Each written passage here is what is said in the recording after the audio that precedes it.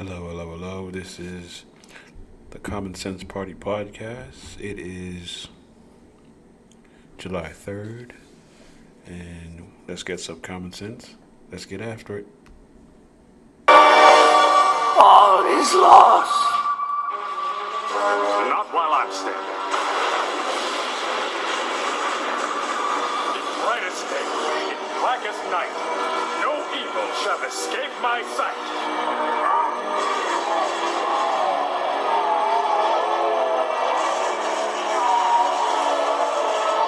Let those who worship evil's might beware my power, Green Lantern's light.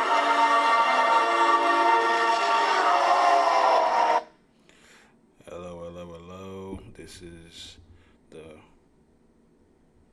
Common Sense Party podcast. Today, July 3rd, we're going to talk about critical race theory and wonder why are the Republicans hitching their wagons to political race theory. I'm going to play two clips, one from PBS and one from C-SPAN. The first clip is given a definition, and the second clip is one of our generals talking to Congress. So let's get after it. Just start with a basic definitional question. When you hear critical race theory over and over again, what should people understand? How do you define CRT? So I first want to just make a distinction between CRT, which is a theoretical framework that I learned in graduate school and read about in graduate school, versus teaching about race and racism in American history critically. So critical race theory is a framework. It's a theoretical framework that was developed in the 1980s by legal scholars to help us understand how it is that structural and racial disparities endure in our society, and how that is actually engendered in some of our laws and policies. And so the idea was to get us to think systemically, as opposed to just thinking that racism manifests by individuals just mistreating each other, that there are actual structures in our society that create these different kinds of racial gaps and racial disparities economically, in terms of housing, in terms of education. And so that's what they do, is that they actually show us how the law, how laws that are supposed to be neutral actually can promulgate or support racial disparities. That's a theoretical framework. I think what we're talking about today, though, is some contestation and conflict over how you teach about race, racial hierarchies, critically, racism in schools and society. And so the two are being conflated. And so when you hear people talking repeatedly about critical race theory, what is your thought? Well, I hear people talking about critical race theory. I see that as a straw man for many communities, politicians particularly, trying to shape the knowledge base and what we teach students. I think that there is some fear about raising consciousness about structural inequality, about structural racism, because it does implicate many of our practices in our society. It indicates what we would have to do differently in government. And some of that is ideological, in terms of there's a lot of resistance to how we do things to be fairer and more just in our society. So, there are a number of, I read a really good article just yesterday in the New Yorker about the origins of this conflict and who's behind it. And it's a concerted effort by many on the right to mitigate the extent to which we really augment and increase the understanding of racism in our society. Yep. That was a professor talking about the difference between teaching race and critical race theory. Again, the Republicans are doing their best to conflate two different issues. And the one thing I don't understand is, well, I do understand, since we don't teach it in school, yeah, that's why it's really strange that it's kind of confusing to other people to understand what it is. The one thing I know is that these people are bad shit crazy, but I just work here. Okay, moving on to our next story. Well, our next clip. Our next clip is the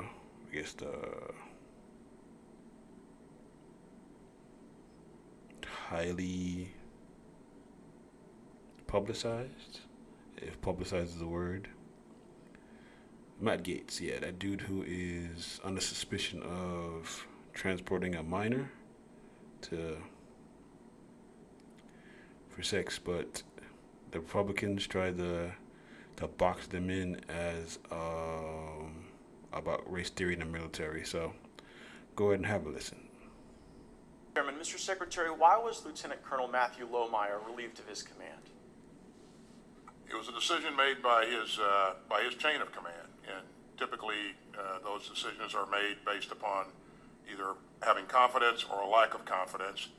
This issue is under investigation by the IG, and so I won't comment any further on that.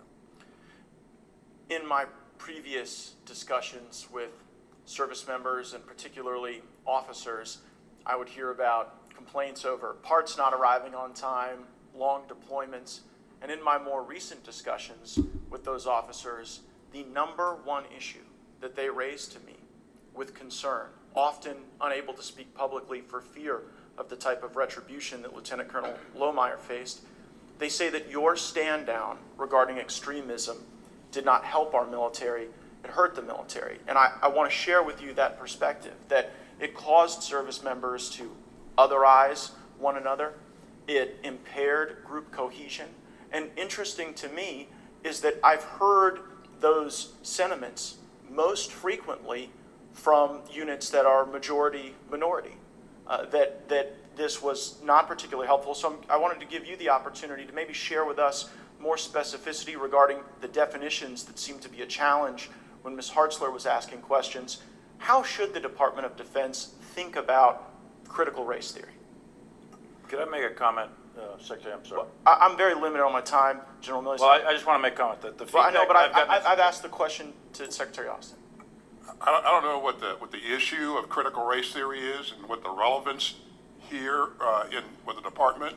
We do not teach critical race theory. We don't embrace critical race theory, and I think that's a spurious conversation. And so we are focused on extremist behaviors and not ideology, not people's thoughts, not people's political orientation. Behaviors is what we're focused on. And one final point, and thanks for your anecdotal input, but I would say that I have gotten 10 times that amount of input, 50 times that amount of input on the other side that have said, hey, we're glad to have had the ability to have a conversation with ourselves and with our leadership. And that's what we need to make sure again, that we reclaiming my time, Mr. cohesive Secretary, organization. it may be that you're receiving that input in the ratios you describe because it was your directive.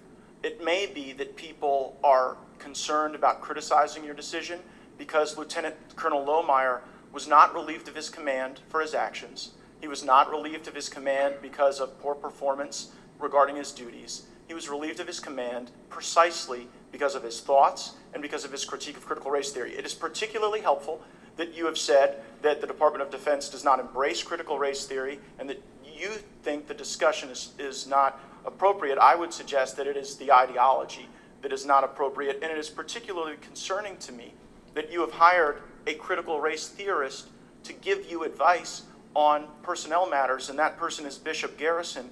And I would particularly observe that on July 27, 2019, Bishop Garrison tweeted regarding former President Trump, he's dragging a lot of bad actors out into the sunlight, normalizing their actions. And here's the relevant part.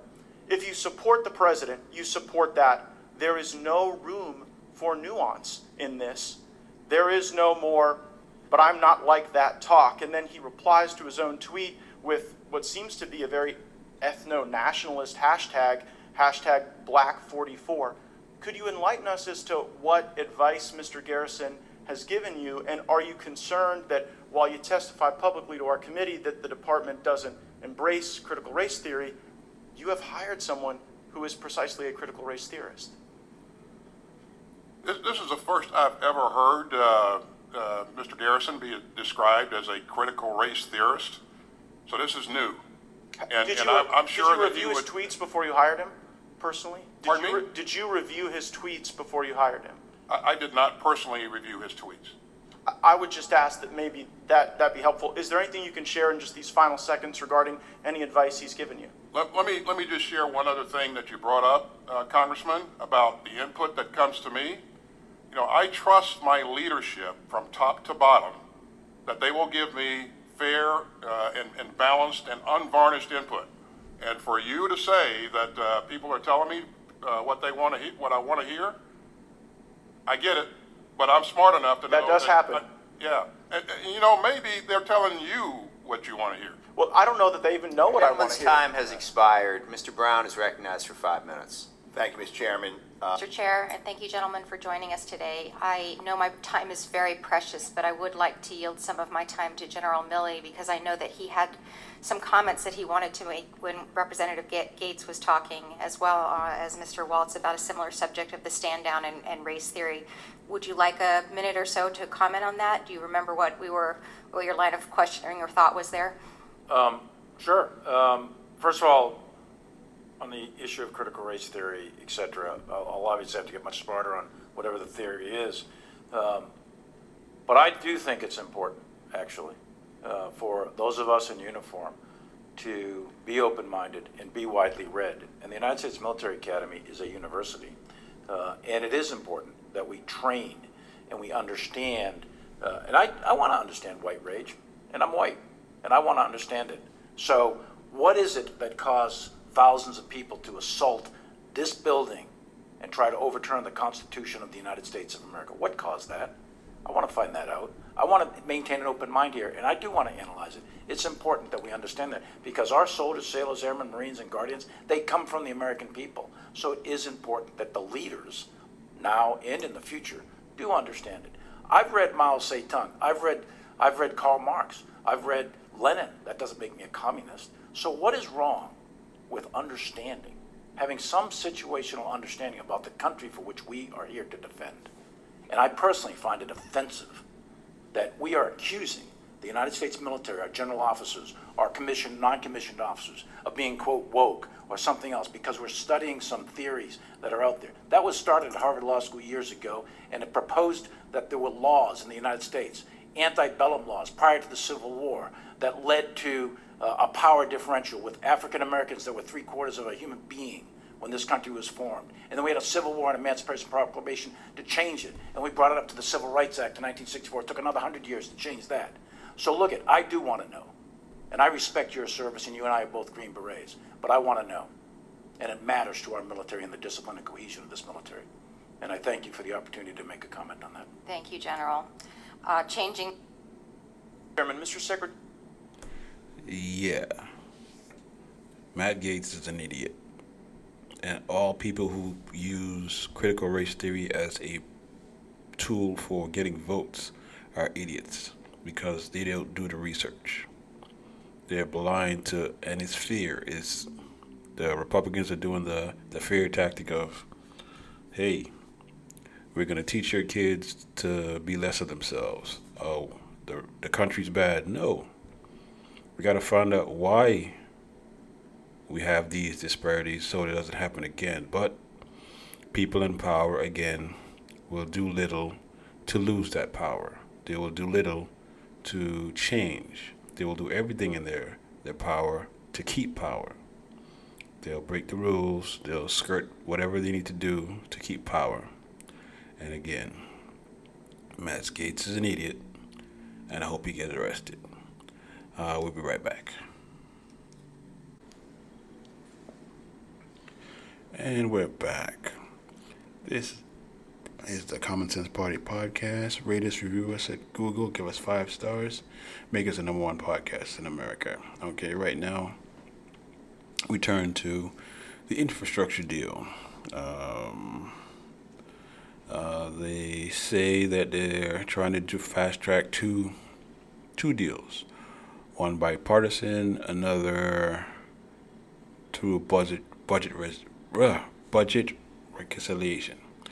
If you didn't know, budget reconciliation is where it's done by a simple majority, which the Democrats have. And guess what? Guess who's standing in the way? Mr. Joe Manchin, as usual. Recently, they tried to debate the bill, and the Republicans shot it down. But let's hear it from the scum himself. Progressives' concern is if they get on board and sign on to this bipartisan bill, then senators like you are going to lose your appetite for doing another big economic package. What's your response to that? I don't think that at all. There's a need in both. The social adjustments that we need to make in this country to help working families survive and prosper and maybe attain that American dream. It should never be a dream that has died and gone away. The American dream is what gets us up every morning and works every day as hard as we do. Let's give them a chance at that. So we know we need those adjustments. But saying I'm going to not vote for the other one because you haven't guaranteed to vote for everything, we've never done legislation that way. I've never been a part of it in 10 years I've been in the Senate. So let's work the legislation the way it's going to be presented. Let's make sure it goes through the process, make sure it goes to the committees, comes back to the floor, and let's work it. If no Republicans, which I don't think we will have on the second one, I'm not assuming that, but I've heard them speak. So then we're going to have to work it through reconciliation, which I've agreed that can be done. I just haven't agreed on the amount because I haven't seen everything that everybody is wanting to put into a bill. This statement by... Yep, that's from the Brian Taylor Cohen podcast where Manchin said he'll vote for the bipartisan and a reconciliation, which I doubt he is because he's two-faced it and don't trust him. He's trying to be bipartisanship to people who turn their nose up at bipartisanship. They don't give a shit about bipartisanship. They want to keep power.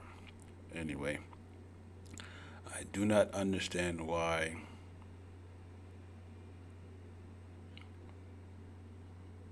they come to a gunfight with a knife. Honestly, I don't. I really, really don't. We're gonna keep an eye on this because Pelosi said that she's not gonna sign any bill if they send the bill back to the House for ratification and the budget reconciliation bill is not available. She's not gonna take it up. So she's doing her best to get done for our people, but the Republicans are doing their best to fuck shit up. All right, moving on to the next story, which is bipartisanship. McCarthy, the slime ball, doesn't want to have a commission for the January 6th, but you know he's an ass. He's on Trump's teeth or nipple trying to gain back the House, but let's hear it from him. This is from CNN. McCarthy so afraid of multiple Republican sources tell our Jamie Gangel that the House Minority Leader issued a blanket threat to freshman Republicans that any who join the Select Committee investigating the deadly insurrection, invited by Pelosi to do so if they were, would lose their committee seats. This as Republican Congresswoman Liz Cheney accepted an offer from Pelosi to do just that and join 7 Democrats on the committee, saying oath to the Constitution comes before partisan politics. A move that McCarthy slammed to Ramana Raji. You haven't even criticized some of your own members like Andrew Clyde, who said that it was a normal tourist visit that day, yet she can lose her committee assignments for wanting to investigate what happened. Why would you criticize I did not say. Let me be very clear. I'm not threatening anybody with committee assignments. What I'm saying is, it was shocking to me that if a person is a Republican, they get their committee assignments from the Republican conference. For somebody to accept committee assignments from Speaker Pelosi, that's unprecedented. Manu Raju is out front. Manu, it is very clear McCarthy and his conference want no part of this committee or any committee, I guess. Yeah, no question about it. They are concerned about where this committee could go. They're concerned about taking back the House majority in 2022. That is the overriding concern for Kevin McCarthy. And it's still unclear, Poppy, at this hour, what Kevin McCarthy will do with the 5 appointments that he gets to the committee. He's in a bit of a difficult position because the Speaker of the House, Nancy Pelosi, ultimately could veto picks that she doesn't like if McCarthy chooses people potentially who downplayed the Capitol insurrection, people who have espoused conspiracies, people who voted to overturn the electoral results. It's unclear if he'll choose people from that camp. It's also difficult for him to find other Republicans, but including moderates and people in swing districts. And talking to a number of Republican House members today, it was clear virtually none of them want to serve on this committee. They view it as a lose-lose proposition, something that could put them crosswise with the former president, Donald Trump, or at the very least, they would, if they were sided with Trump, they could be accused of whitewashing history, which makes a big decision on McCarthy's plate. Will he move forward with naming picks? Will he not do it? Will he boycott? We get some expectation that ultimately he will choose to name some choices to the committee. Now, the committee does still plan to move forward. They do plan to have their first hearing with Capitol Police officers to detail their experiences from that day, and they will go far, they could go long. The chairman of the committee, Benny Thompson, told me that this could go on and through next year. This is not going to be done by the end of this year. And I asked him, will you call in former President Donald Trump? He did not. He said he's not opposed to calling him in. And he's also open to calling in those Republican members of Congress who had conversations with Trump ahead of January 6th. Okay. That would include Kevin McCarthy. Manu Raju, thanks very much out front. Now, Mike Shields, he is currently a paid strategist for House Minority Leader Kevin McCarthy, also former RNC Chief of Staff. Mike, good evening. Thanks for taking the time. Look, Kevin McCarthy could have supported a bipartisan committee like 35 Republicans in the House voted to do. He didn't, even after Speaker Pelosi literally gave in on nearly all his demands outlined in that February 22nd letter, like equal representation by Democrats and Republicans, co-equal subpoena power. But he didn't. Why is he dead set against getting answers here and investigating the insurrection? Well, this is a partisan committee, and I disagree with you. Kevin McCarthy, yes, I am a paid advisor to Kevin, but I don't talk to him about this stuff because it's official business. But from a political perspective, this is a partisan committee.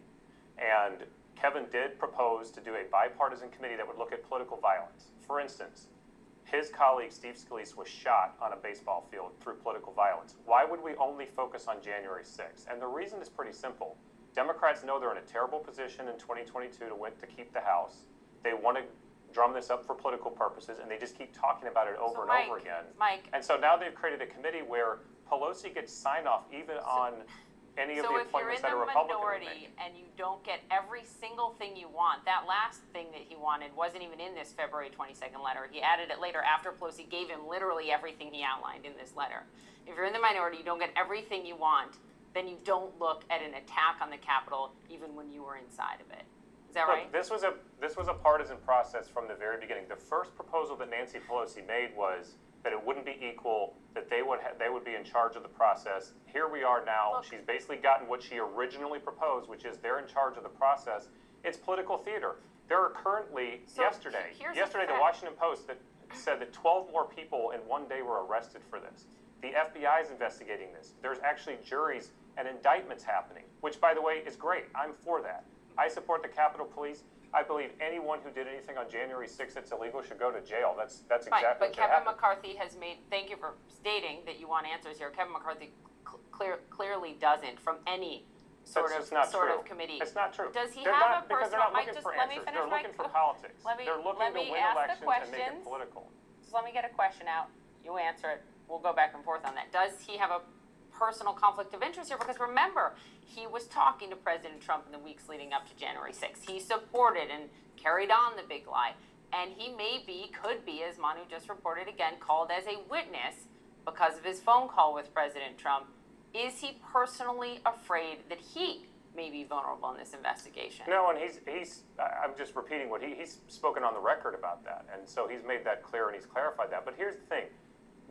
What you have to remember is This is all about politics. This is political theater. Nothing is going to be accomplished here. The And Benghazi hang on, you said I investigation could to get answer. to the truth. Papa, you said you're going to ask questions that you said I could answer. But I'm answer going to answer the the question I'm asking. I am. This is about politics. That is the answer to the question. Benny Thompson just came out and said, actually, we may not just stick to our old deadline of the end of the year. We may just keep doing this forever. And that tells you everything you need to know about this. This is a political issue. And by the way, as a campaign operative, as a Republican, I'm kind of glad. If the Democrats want to run on 22 about January 6th, which affects no one's lives in this country every day, Republicans are going to run on securing the border. Wait, hold on. January 6th affects no one's lives in this country? This commission is not going to affect people's lives. But no, of course not. How could it not having it's not going answers to put to an people to work. ongoing threat? It's not going to help them with their taxes. An ongoing threat. Mike, an ongoing threat, a life or death threat, according to DHS and the FBI. And that's why the FBI is investigating it. continues. And political theater has no bearing on that. Do you remember, do I need to remind you what Kevin McCarthy said about Benghazi and that commission? Let's find the truth wherever the truth takes us. And you know what? Why is In that it different commission, this Republicans didn't have sign-off on Democrats getting on the commission. That's a great example. Republicans did not have sign-off on who they put on their committee. Democrats have created a partisan process where they have sign-off on it, and so what's the point? That is not going to solve any problems in this country. It's actually going to make them worse. We should either investigate all of the political violence that happened in this country last year, going all the way back to when members of Congress were actually shot, or we should say for what this is. The FBI is investigating it. That should happen. That should carry on. There are bipartisan committees in Congress that are actually looking at this. This is a sham political process that Nancy Pelosi has created, and Republicans are absolutely right to focus on the real issues American people care about. One more question for you, Mike. Help me understand this. Liz Cheney is as conservative a Republican as you get. I don't need to tell you her voting record. You know it, 96% conservative rating. Why is Kevin McCarthy so worried about Liz Cheney accepting this position from Speaker Pelosi? Well, he's not worried about it. I mean, he made it very clear today. No, what he made clear today, and he clarified it in the clip you showed, is that when you get your committee assignments in the House, they are granted to you by the conference together. They vote on your committee assignments. And it's just telling the reality of the situation. If you're a Republican and you go work on a partisan sham committee with this Democratic speaker, your colleagues are going to be upset with you, and they're going to hold you accountable for that. And all Kevin is doing is telling the truth, that that's the reality of what happens when you do that. It could have been bipartisan. It could have been a long time ago if they'd agreed to have the things that Kevin had proposed. They chose not to do that. We're in a partisan world. That's Washington, D.C. Everyone knows this is a political game. And I think Republicans are going to move on to the issues that actually matter in the election. I think answers here matter a lot. Mike Schultz, we'll have you back. Thank you for the time. Thanks. Tonight, what is Kevin McCarthy? Wow. There you go. If you didn't know what the Republican playbook is, blame the Democrats. Blame the Democrats. Everything is a sham. Sham, sham, sham, sham, sham. Okay. Everything he said about a sham and it doesn't matter. Yeah. They don't care because they moved on. All they're worried about is getting back the House, winning the Senate. They won't win the presidency till the next election, but I don't think they will. But if they get through with the voting rights bill, they might. All right. Well, today we talk about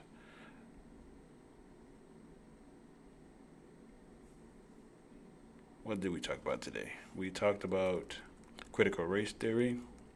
We also talked about Kevin McCarthy and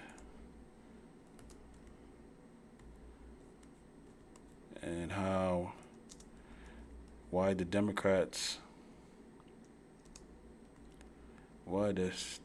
come all the time with a damn knife to a gunfight. So we really got to do better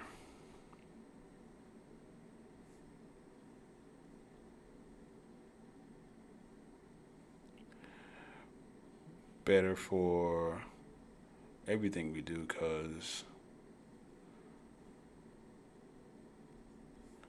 I really don't understand why